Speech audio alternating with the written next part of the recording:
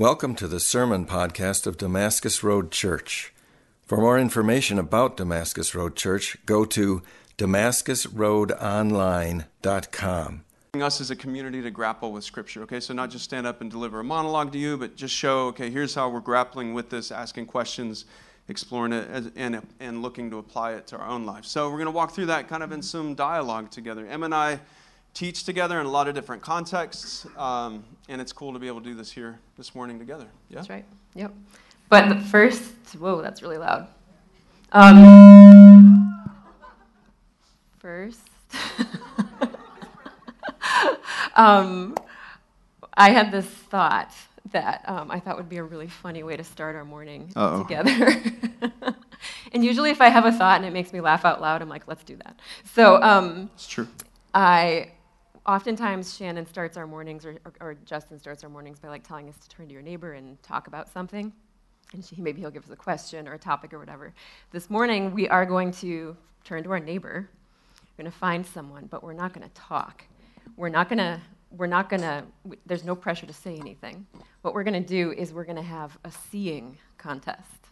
Not a staring contest? Not a staring contest, but a seeing contest. Sounds awkward already. Oh, yeah, totally. And this is kind of what's fun about it. So some people are like, yeah, this is my jam. I got this. Like, I can look into someone's eyes for hours and, like, just hone in. But for a lot of people, myself included, about 10 seconds in, and I'm like, oh, Lord. Let me look anywhere but here, right? Okay, so we're going to do this, and I'm just going to count out a minute, and we'll see how long people last, okay?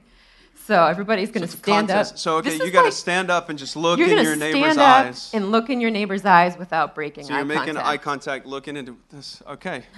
All right. And so, but is there a prize for, like, the winner? High fives from your neighbor, okay. I guess. We'll see who lasts. No, does this I'll give you a cup of coffee. What? It might have something to do with where we're going. It might have something to do with where we're going. But, all right, so everybody stand up. We're going to do this. Everybody stand up and find someone. It can be your spouse. It can be somebody you've never met. So try not to laugh, but I know that for myself, I laugh when I feel awkward. So It's okay if you laugh. Okay. But try not to talk. No pressure. I'll keep an eye on the time. Let's be precise. Okay. She already feels awkward. Yep. All right. Okay, are we ready? Does everybody have a partner? Does anybody need a partner? Does anybody need a partner? Eric's over here alone. Eric, come on, dude. Eric's opting out. That's okay. All right. Okay, so Michael, you have a watch on. I do. Okay, so set us off. All right, ready, go.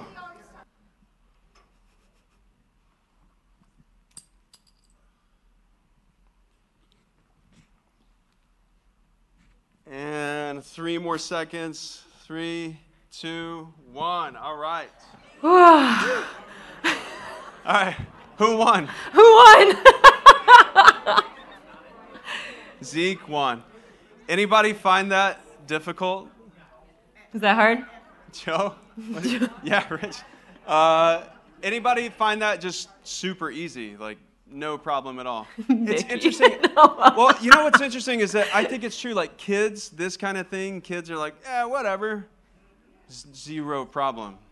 The older and crustier we get, we're like, I just old and crust. Like you can be crusty without. Anyway, all right. I'm digging myself into a hole. All right. So all right. Pay attention. The theme of seeing is probably important here. Okay. So I think that this exercise is actually really funny to reflect on how difficult for some of us it can be to just simply look in someone's eyes and the vulnerability it exposes. Even as we're in a room surrounded by people, right? And, we kind of close ourselves off, right? But in this moment, this 1 minute moment of like looking in someone's eyes, like you feel vulnerable, you feel exposed. And for some of us, that's scary, it's threatening, right? So we're looking at this story that kind of touches on some of those things. I thought this would be kind of a fun way to get your heart racing a little bit this morning. Her idea of fun. Yeah, my idea of fun, make people feel uncomfortable. All right, so what do we got? We're looking at a story from John chapter 5, verses 1 through 17. I think Mickey's going to help us with something, am I right? Yes. You want to give us just a quick rundown? Yeah, before? why don't you head up here? So John 5, this is a story that, Jesus is with his disciples because once he joined them, he was pretty much always with them, right?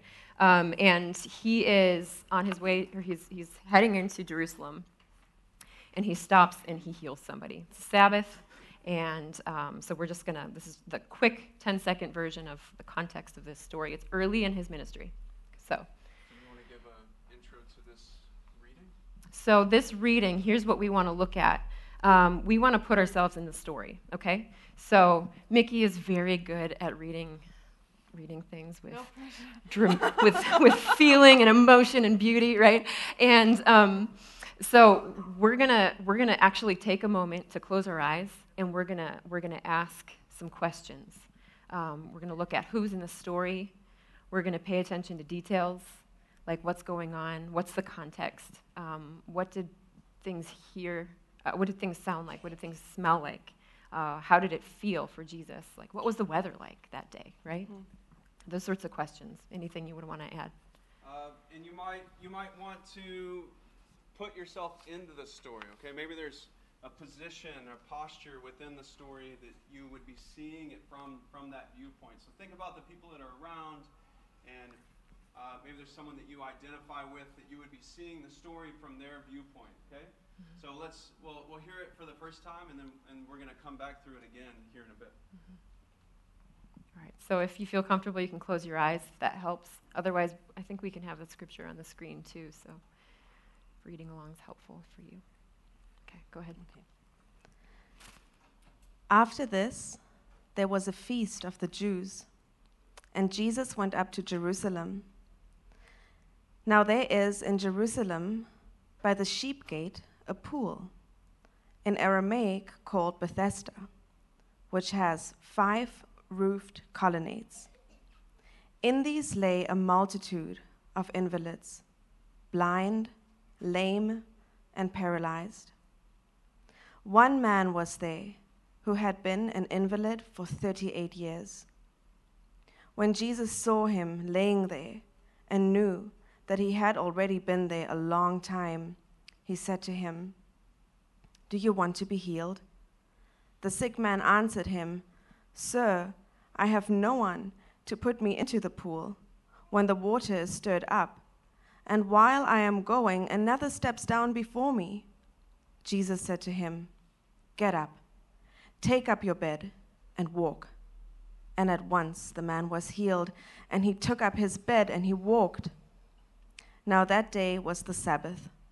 So the Jews said to the man who had been healed, "It is the Sabbath, and it is not lawful for you to take up your bed."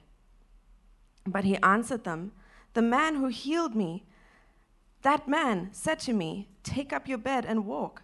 They asked him, "Who is the man who said to you, 'Take up your bed and walk'?" Now the man who had been healed did not know who it was, for Jesus had withdrawn as there was a crowd in the place. Afterward, Jesus found him in the temple and said to him, "See, you are well. Sin no more, that nothing worse may happen to you." The man went away and told the Jews that it was Jesus who had healed him. And this was why why the Jews were persecuting Jesus, because he was doing these things on the Sabbath.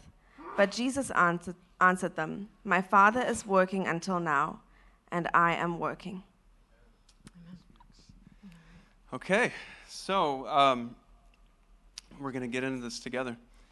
The first thing I want to say in approaching Scripture, many of us, we know this, just to remind us and sharpen us. As we're approaching Scripture, we're approaching something that wasn't written to us, but it was written for us. Does that difference make sense? So as we're reading this Gospel of John didn't write Karina like, "Hey, this is for you," or "This is to you," right? It wasn't addressed to you, but it's for us. It's for you to dig into and explore. But that difference is important because often for us to really gain a deeper understanding of Scripture, we need to know what it meant to the people that it was spoken to or written to. Make sense? Here's an example from, I was thinking about this from this past week from our lives. I have a message on my phone here. Now, I want you to imagine, again, put yourself into the story. Now, imagine that you are finding this message, okay, and you're looking for divine guidance. What's God want to say to you? So here's the message. Are you ready? Okay. It's very personal. That chicken taco thing. This is a cereal, eggs, fruit, Klarbrun, toilet paper. Crazy, right? All right, so now imagine you're reading that, you come across this and you're like, oh my gosh, what does it mean? What does it mean? Chicken taco thing, chacos, yeah, I love Mexico, cereal, eggs, chickens in Mexico, fruit, okay, toilet paper, okay, vacation in Mexico. God's saying to us that we need to go eat tacos, egg tacos in Mexico, okay, that's not it, right? But if you try to approach it, you would miss the point, right? If you're reading this and say, this is a message to me, I need to interpret it in my own context, you can't interpret it in your own context. But what you can do is say, what's the larger meaning? And if you scroll through this thread of messages, it's me saying, hey, I'm stopping at Costco for printing paper. Is there anything else that we need? And Emma writes back, that chicken taco thing, which if you have not had the chicken taco thing from Costco, it's so good, that crema. Okay, then these other things, and so I write back, okay. So if you're taking that in context, you might pick up some, maybe there are some things that God would want to say to you through that, like husbands, go grocery shopping.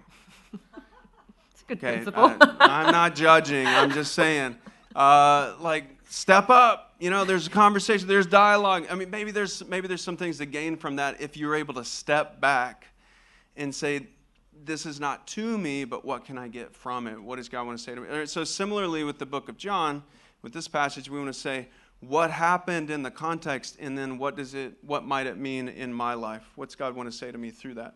So, dig it right down. So I want to start with some basic questions. Who, where, when? We can all ask those questions, right? So again, we're trying to say, here are some tools that all of us can use and sharpen in grappling with Scripture. So Emma, what's going on here? Who's present?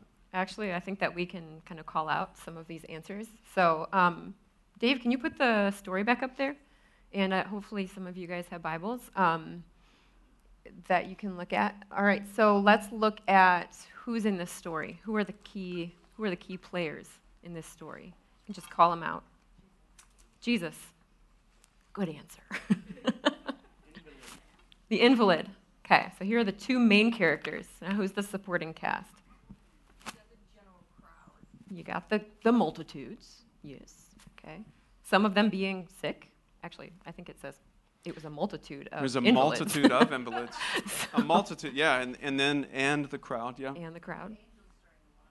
Angels stirring the water. So yes, this is an interesting thing. There, actually, in some of our Bibles, there are verses missing because the earliest manuscripts didn't include them. One of them, and the verse saying that there was an angel stirring the water, and that was kind of the story behind why that was a gathering place. Mm-hmm. Joe. The Jews, yes, like the Jewish leaders. Good job. Is there any?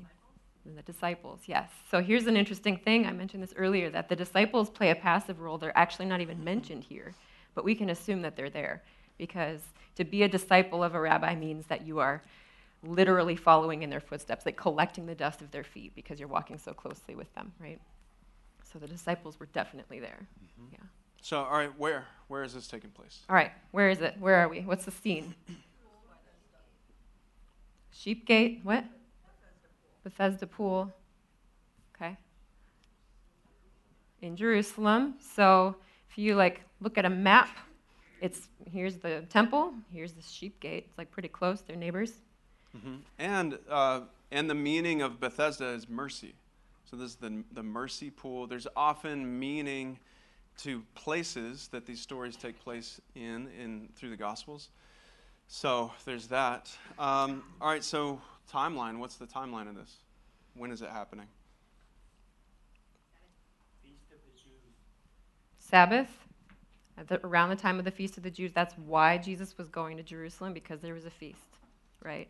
And it's on the Sabbath, which I feel like he's always doing stuff on the Sabbath. Just to like... All right, so what we're doing is like restraining ourselves from trying to draw our own interpretation. Like what we want to do is let Scripture speak to us instead of telling Scripture what we want it to say. And we're prayerfully asking God to please help us to restrain ourselves.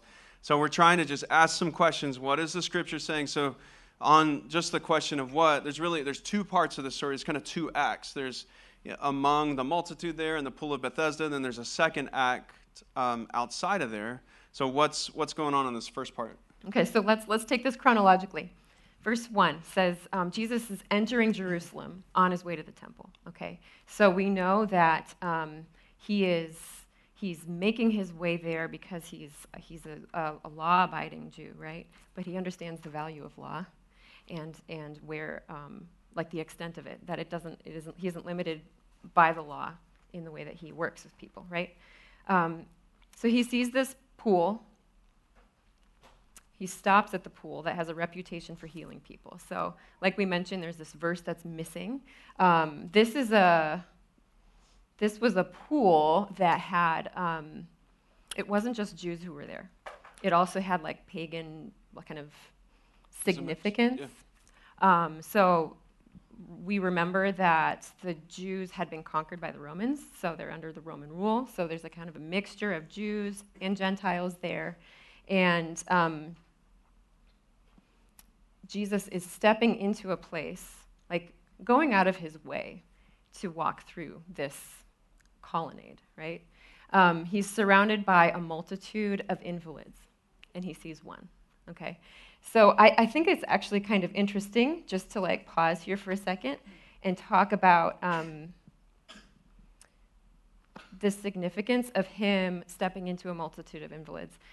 Based on like some things that maybe you've read in the Bible before, what was the reputation of somebody who was blind or had had paralysis? Was there any stigma around that? Seen as unclean, sin in their lives, right? So 4 chapters later, he's with his disciples, and they're saying, they see a blind guy, and they're like, okay, so who sinned, him or his parents, So we know that Jesus, by going out of his way and surrounding himself by a multitude of invalids, he's breaking some pretty like ingrained stigmas around even what it means to be an invalid. And right? Even like just asking a little bit deeper, the what question. So what was going on here? What did it look like? What did it smell like? Mm-hmm. Okay, have any of you anywhere in the world ever been among a multitude of invalids before? Just try to with your senses, try to think about what that might smell like, what it might look like. So for someone who can't move themselves, what's going on there? It would be probably a pretty challenging place to be, and it's probably a pretty good guess that someone who's a rabbi, someone who's a religious leader, probably wouldn't spend too much time in a place like this, right? So what's going on? Jesus is passing through a multitude of invalids. Yeah, I think about also that story about Jesus and the blind man in chapter 9. Another assumption that I think we can make with this is that somebody who's blind, somebody who is an invalid, somebody who is crippled, what occupation do you think that they have? They're beggars. So he's surrounded by beggars, right? Michael and I have done a fair amount of traveling as missionaries, and I'm sure many of you have experienced this too, but that when you walk through a city like Port-au-Prince, Haiti, for example, the streets are often lined with invalids, with beggars, right? With people who have limitations to what they can do for their work, and this is what they do, right? Okay, so I think that kind of helps us to frame, like, this is what it looks like. It wasn't just like a gathering place. It was a lot of sick people, a lot of people lying on the ground. If this guy couldn't even get to the pool, like he didn't have anybody to carry him to the pool, did he have someone who could carry him to use the bathroom? It's an interesting question, right? Did he have someone to carry him home at night, or was he sleeping there? Like, we don't know. But I think it's an important question to ask, right, to kind of frame the context. Okay, so Jesus, he's walking through a multitude, and he's surrounded, and then he sees one. He sees one.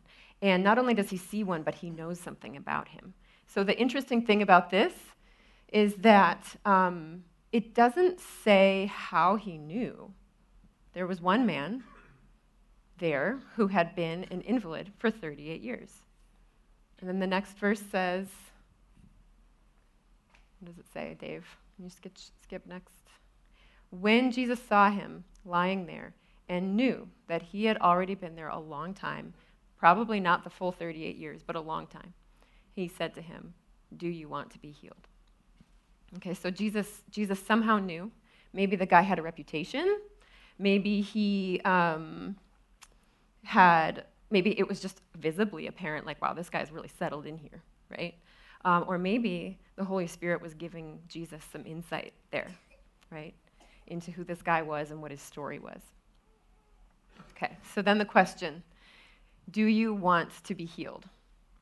Which is a funny question, and I feel like Jesus usually starts with a question, doesn't he? Like, every time that he encounters someone, he asks, like, do they want it? And this guy, let's read his response. "Sir, I have no one to put me into the pool when the water is stirred up, and while I'm going, another steps down before me." So what's missing in his answer? Yes, he doesn't answer. he doesn't say yes. But so that's kind of an interesting thing, like, but I think that between the lines he's saying yes, right? Because, like, why would he be there if he didn't want to be healed, right? Yeah, it's like he doesn't have the audacity to articulate yes. Like, that would just be too big of a reach, or he's too, we don't know, like, what all is going on with that, but he doesn't, either way, he doesn't have the boldness or hope to say yes to this question. Mm-hmm. Mm-hmm. Okay, so we'll get back to it. Let's keep going with the story. So Jesus responds to his kind of half-baked answer, right? Not by saying, oh, but, stop making excuses, right? But, okay, get up, take up your bed, and walk, right? Get up, take up your bed, and walk. Immediately, the man is healed. He takes up his bed, and he walks. So his response is immediate, and the healing's immediate, and his obedience is immediate. Okay, so we're going to get to the second act of the story, just asking the questions of what's happening, and then get to some how and why questions. So, all right, so the next thing that happens, the Jews stop the man, and they say, hey, it's the Sabbath. It's not lawful for you to take up your bed. It wasn't lawful to carry an object like this from one habitat to another. And the man answers, the man who healed me told me to do it. I love this. Pretty straightforward, right? The man who healed me. He didn't know who Jesus was because Jesus had withdrawn. It was a crowded place. So just to observe there, the man didn't know who Jesus was. Jesus was known in other places. So that's a thing. Did Jesus feel the need to, I'm getting ahead a little bit, did Jesus feel the need to be known? Like to be recognized? These are some of the questions to ask. He didn't know who Jesus was because Jesus had withdrawn. It was a crowded place. Jesus found him in the temple, and he said, look, see, you're well. Hey, look, like I picture Jesus. I don't know what the tone is, but it seems like, hey, look, you're well. Look at that. Don't sin anymore so that nothing worse happens to you. Okay. The man went. So then the man leaves that spot, goes and tells the Jews, there's the guy who healed me. It was him. And this is why, the next statement, this is why the Jews were persecuting Jesus. This is why. because he was doing these things on the Sabbath. And Jesus answered, my Father is working. What do you not do on the Sabbath? My Father is working until now, and I am working. So what's going on in that statement? How is he talking about God? In this close, intimate way, and he's placing himself in, like, on par with God through the statement, right? So, all right, so we've just been asking some basic questions so far. When does this take place? Where does it take place? What exactly is happening? How does, some questions you might want to ask as you're kind of digging into Scripture, how does John, in this case, or the writer, portray the situation? How does the writer portray what was done, the characters in the story? How does John portray Jesus? How does he portray the Jews? How does John portray himself and the disciples? That's another really interesting question. The chapter just before this, in John chapter 4, there's another detour, which I think we'll get into, through Samaria. And Jesus is in, of all places, out in the middle of nowhere next to a well in the middle of the day, talking to an adulterous woman. Okay? And the disciples come, and it says they were shocked. Okay? And John's writing this saying, yeah, we were shocked. Okay, so how does John portray themselves? And then why? So throughout John's writing, he's kind of making this case of Jesus as the messianic king. So Jesus is the king of the Jews, and he's the Son of God. So that's coming across here. So there's majesty to that, but there's something else, right? To this king, how he's portraying him as a king. Yeah, so I think that Jesus was always baffling his disciples because the disciples expected him to be this king that would like come in as their champion, right? Who would come in and set order and be a very top-down leader, like the kings that they've always experienced, that they read about in their past, right? But Jesus, it was like this deliberate exercise of, like, over and over and over again, he was inverting that model of kingship and serving from the bottom up. And elevating the people that he served, right? And supporting and lifting up the oppressed. Okay, so the way that even he positions himself in the story among the hurting, among the hopeless, rather than setting himself apart, the way that so many of the rabbis of that time were doing, right?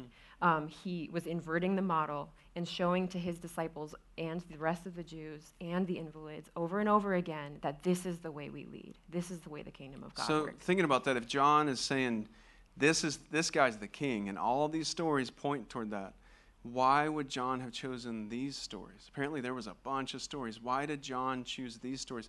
Why did he choose them in this sequence? Right? There was the woman at the well in Samaria who nobody would have talked to.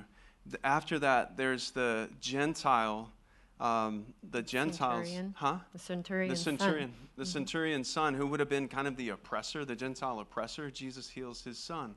This is in John chapter 4. Into John chapter 5, Jesus is with the multitudes of. Why is John painting this? What does John want to say to us through that? And what are the disciples gleaning from this too? So, all right, then there's the invalid, right? How is he portrayed and why? Yeah. Okay. So let's hear some feedback. What do you guys, when you read even, we don't actually hear very much. Like we don't have a lot of detail about this invalid, but we hear his tone, like his words. We don't know his tone, but when we read his words that say that his answer. Where is it? Sir, I have no one to put me into the pool when the water is stirred up, and while I am going, another steps down before me. What are we hearing? What are we hearing? Excuses. Defensive. Frustration. Hopelessness. He's alone. What was that? Self-pity. Okay.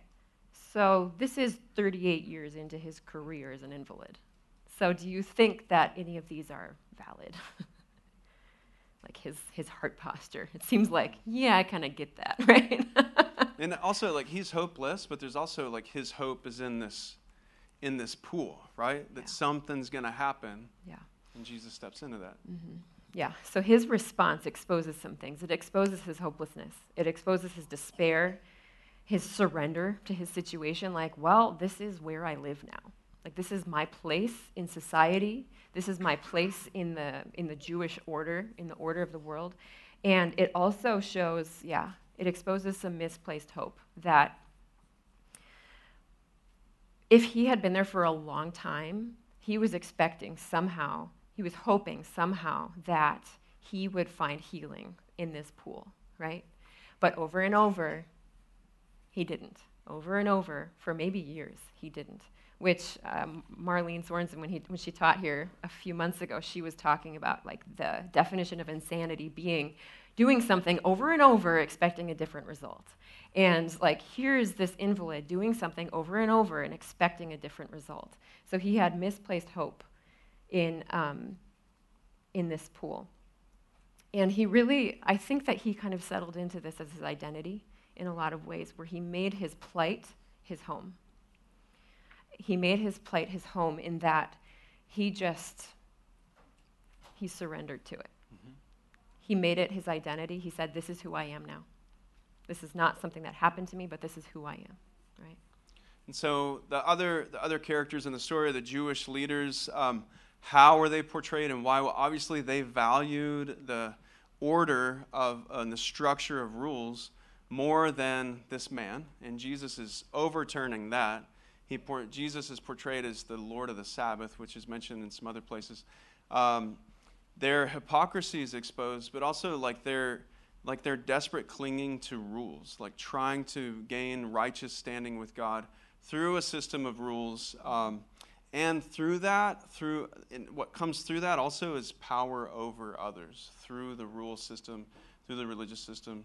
And so, all right, so all of this leads us, as we're grappling with Scripture, and I want to encourage you, do some work in the morning. Open up your Bible and ask these questions. What's going on?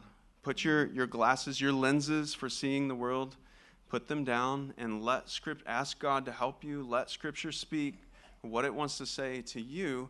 And then we get to these questions. So what was the intended response? What did Jesus, what was he reaching for with the people who were in this place? So with the invalid, I mean, it's pretty straightforward, right? What he wants, the response from him. The response, Jesus said it in 3 phrases: get up, take up your mat, and walk, right? And I think that, you read it at surface value, like give it kind of a surfacey pass, and you're like, oh yeah, he just healed him, right? But there's something worth pausing over here. He wasn't just saying, get up, take up your mat, and walk. I'm going to heal you physically. But he was healing him on multiple levels. You think about like the fact that he told him to take up his mat, like that he told him to get up, not I heal you in Jesus' name, but not I help you up. I help you up. Yeah, let me give you a hand. He calls him up. And so here's this man who stands up on his own 2 feet, and he takes up his mat, which is like treating him like an equal, with like giving him responsibility, like take your things, this is your responsibility, and walk, go. You don't belong here anymore. Yeah, so all right, so we've got the Jewish leaders. What's the intended response from them? Now we know in another place that Jesus looked out at Jerusalem and wept. And what I love about these stories is that Jesus tells us that they're always reaching everyone.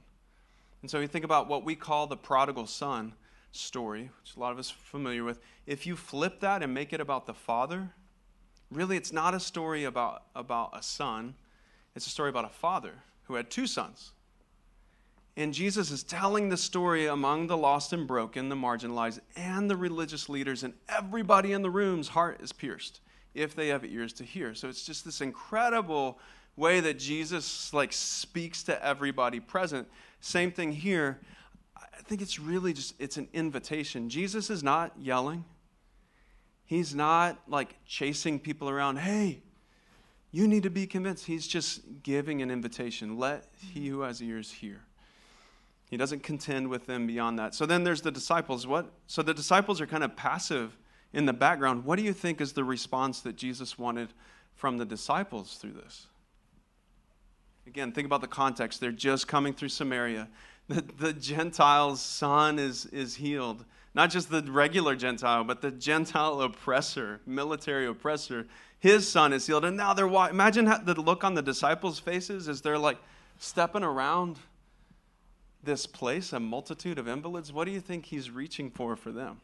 I think there's a real wrestling going on because they have this picture of who God is as that he set up in the law to bring protection for people, but yet it's being used to Separate. make people feel better, to exclude them. So I think for the disciples, there's a real wrestling that they're trying to understand the authority of who Jesus is and who God reveals through him. So I know that's long, but Oh, that's good. Well said. Anything you want to add? Yeah, but it's important for us to acknowledge that. They play a prominent role in this story.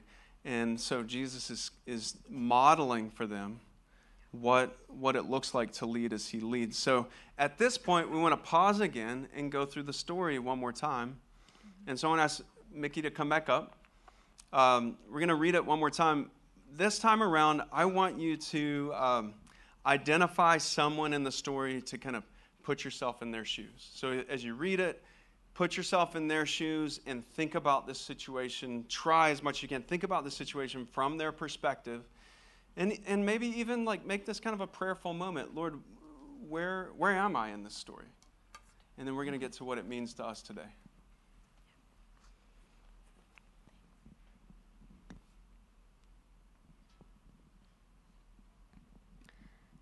After this, there was a feast of the Jews, and Jesus went up to Jerusalem.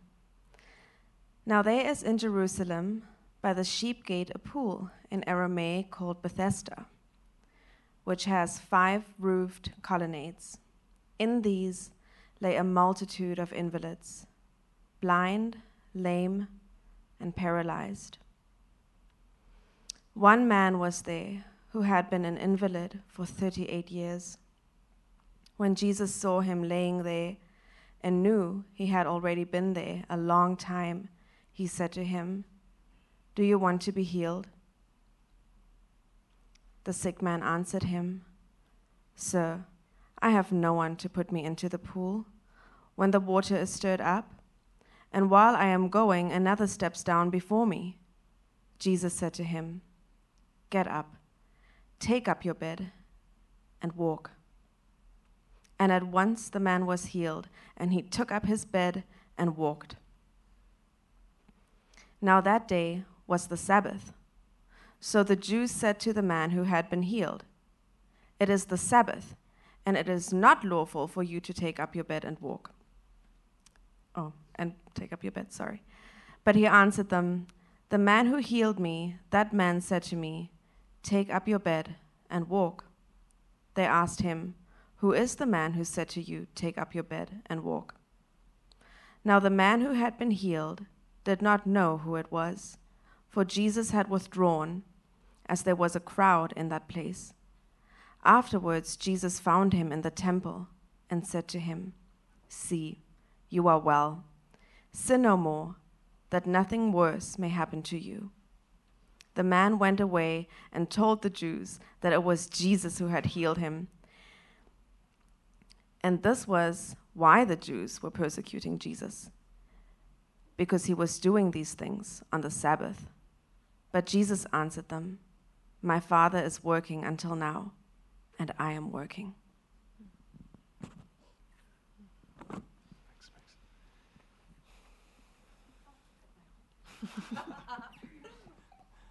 All right, so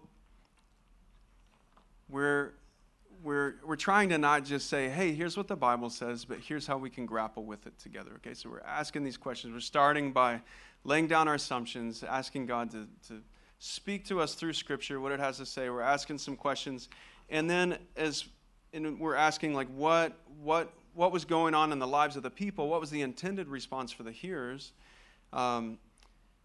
And then we can get to this place of what does this mean for us today? It's not just the chicken taco thing, okay? My message, there's something deeper to gain from this.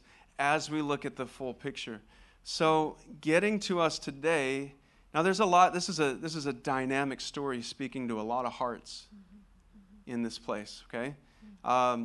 So the best that we can do right now is give you some things that we've been meditating on and that we think are important for us today. So you want to run with that? So, I started reading this on Monday, and not knowing that Shannon was planning to teach on this, because he originally was going to teach on it until he got sick. So one of the things that popped out to me immediately was that Jesus comes to us in our mess, in our hopelessness, in our misplaced hope, that he positions himself, like we were talking about earlier, in a way that makes him available. And I was praying for this woman that I've been trying to connect with, who is in a really tough spot. She's in a trafficking situation, and waiting for her to respond to a text. And I was praying for her, and I felt like God was giving me this story for her, and how, like, God, even as she's not ready to take risks, step out, and receive help, that Jesus can even meet her in that, right? But that in very similar ways, that there are times in my life where I'm maybe not ready to receive his hope, or am placing my hope in something else, but he's meeting me in that anyways, right? He takes our half-baked yes, or our excuses that in the mix somewhere the answer is yes, like, yes, I want your help, and he meets us in that, right? Yeah, I know that, I mean, for us personally, and you can ask us, we can go out for coffee or something, we can tell you about some things going on in our own lives where we feel like God is challenging us, get up. Some places where we've kind of been stuck. Take up your mat, like identifying with brokenness as my identity, and walk, like, under your own power. I'm calling you. There's a vocation to walk and carry out who you are, and in Jesus doing that, like Emma was saying, like him meeting us in our mess and not waiting for it to get cleaned up. He's not afraid to step into it, and he's available, and he is accessible to us. But there's also something that comes. That's something like in that God wants to do internally within us, but he also wants to, like, there's something outward that happens in that too, right? Yeah. So to think about, like, kind of how the disciples perceived what he was doing, and, like, the significance of his actions and his posture, we can learn from that too, right? Where like that's what's so great about this story, is we can think about ourselves in the position of the invalid. Like, where can I relate to his stuckness or his misplaced hope? Where can I relate to my need to fix things up, clean myself up before I can come to Jesus? My identifying with my brokenness and making that my, like, who I am. When Jesus called that man, he said, "You no longer belong here. Get up. This is not your place anymore," right?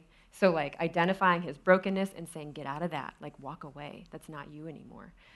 So we can identify with the invalid. We can also identify with, like, what he was modeling for his disciples and the other Jews and invalids in the room, that Jesus goes to the broken.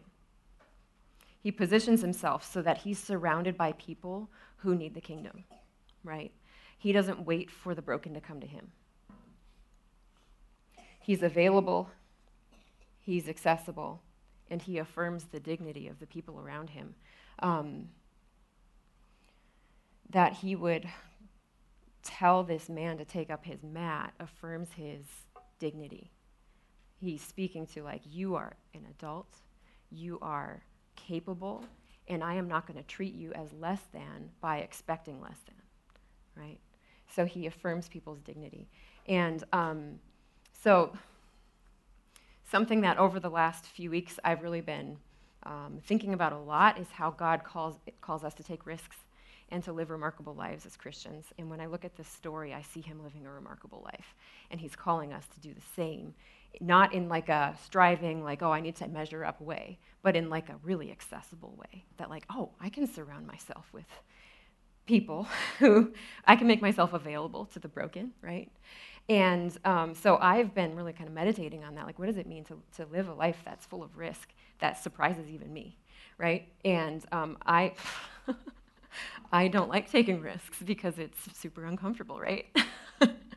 But I've been like really trying to be obedient in that.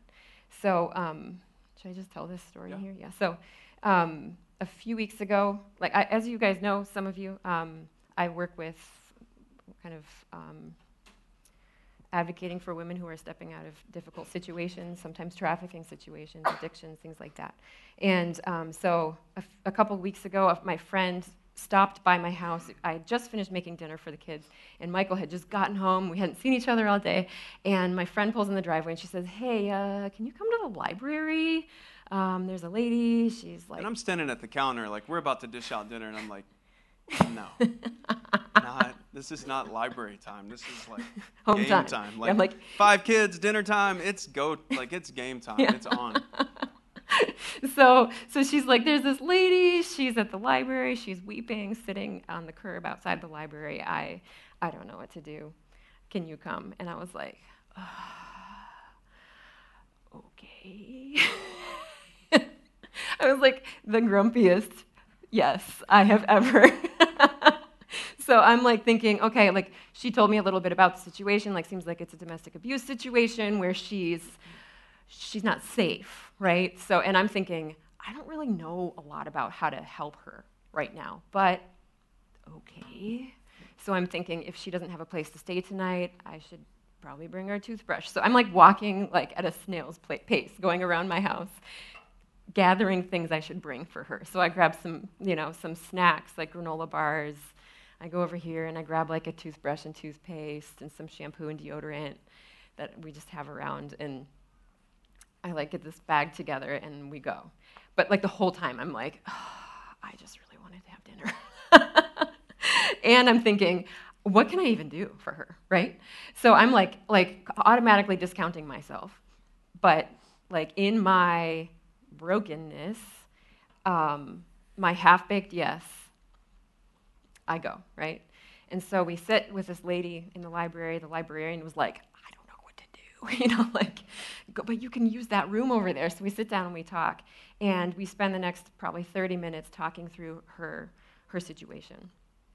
And I felt like I was just like, honestly, just responding to like coming up with questions that I didn't really know where I was going with the conversation. But ultimately what happened was I helped her identify glimmers of hope. And like, oh, you have coworkers who believe in you. And they're for you so that like they can lend you their phones when you need to call and like make arrangements. Oh, you have somebody that you can stay with tonight. Oh, you have a doctor who's for you and who has documented every single injury that you have from this abusive marriage. And he's ready with those photos for when you're ready to report. And the woman, so we made a plan for that night to keep her safe. And then I dropped her off at her friend's house where she was safe. And then she called me the next morning. We were planning on going to the police station to report. Then she called me back and she said, oh, I just heard from the domestic abuse center, which is like really hard to get in there. So it was a miracle that they called. And she said, somebody's bringing me, a social worker is going to take me in. So you don't have to. But I just want you to know that I was alone and hopeless, and you gave me hope. And I was like, oh my God. Like, I didn't know what I was doing. Like, no idea what I was doing. But it was the most humbling experience because I was so unwilling. And I was so like, I don't know what I'm doing. But I can be a friend and I can talk this through with her. And just by like showing her that I cared. And honestly, I haven't heard from her since. But I know that she felt supported and she didn't feel alone and she felt like she had hope for the first time in years through that one conversation. And it was out of my place of unwillingness. So when I read this story and I think about how Jesus modeled for us what it looked like to put ourselves in positions where we were willing to walk with the broken, where we put ourselves in the positions where we were willing to let him work with our half-baked yes, that he does remarkable things. So that's all I have to say. So Emma was reluctant to tell that story, but I was like, no, you need to tell that story. You need to tell the background, because there's a statement to this woman, get up, take your mat. But that's also like piercing your heart too, right? That truth, get up, take your mat and walk, because it's meaningful for this person. And then I'm like, get up, wash the dishes so that this can happen, right? That's another story. But that's one application in some things that we think are significant to point out for us as a body today. Moving ahead, so I want to just go ahead and ask the worship team to come up. We want to just, as they're getting settled here, I want to ask you, what is the Scripture speaking to you today? What is the Scripture speaking to you today? What does God want to say to you from these various characters in the story and how he relates with them? What does God want to say to you about who Jesus is? What does he want to say to you about who you are? What does it mean to you to get up? What does it mean to you to take up your mat? This is not your place. What does it mean to you to walk with dignity under your strength by the Spirit, to walk? So this is just where we want to wrap up. Let's invite the Lord to speak to us, and not just to be hearers but doers. What is God saying, and what might you do about it in response? So let's pray. Before we pray, let me just say this. As I was praying this morning, I felt like the word was to come out of a stupor. And that this is what you guys can start playing if you want. This is what this story is challenging us to do in a lot of ways. Like, what does it mean to come out of a stupor? Maybe it's a place of just comfortability, or a place of hopelessness where you're just like in a stupor. And like what are the things that God is shaking loose through this story, through positioning ourselves as different characters in this story, and looking at like, what is Jesus calling us into? What is he shaking us out of, and what is he calling us into? So Father, we recognize the way that you are working in each of our lives, that each person is unique in this room, and that you are meeting us. You see us in the crowds. You see us in the multitudes. And you have a unique call for each of us today to say, get up, take up your mat, and walk. And we ask, God, that you would be speaking, that we would be able to hear you just in the way that you're like kind of nudging our hearts, where, you know, those weird feelings you have in your stomach when like, I think that was God. And that you would give us the boldness to agree with it, to agree with the promises and the ways that you are knocking loose the stupor. In Jesus' name. Amen. So we've got some time to respond in worship and taking communion together and accepting Jesus coming to us, literally, in celebrating, remembering his body and his blood for us. So let's worship and respond as we wrap up.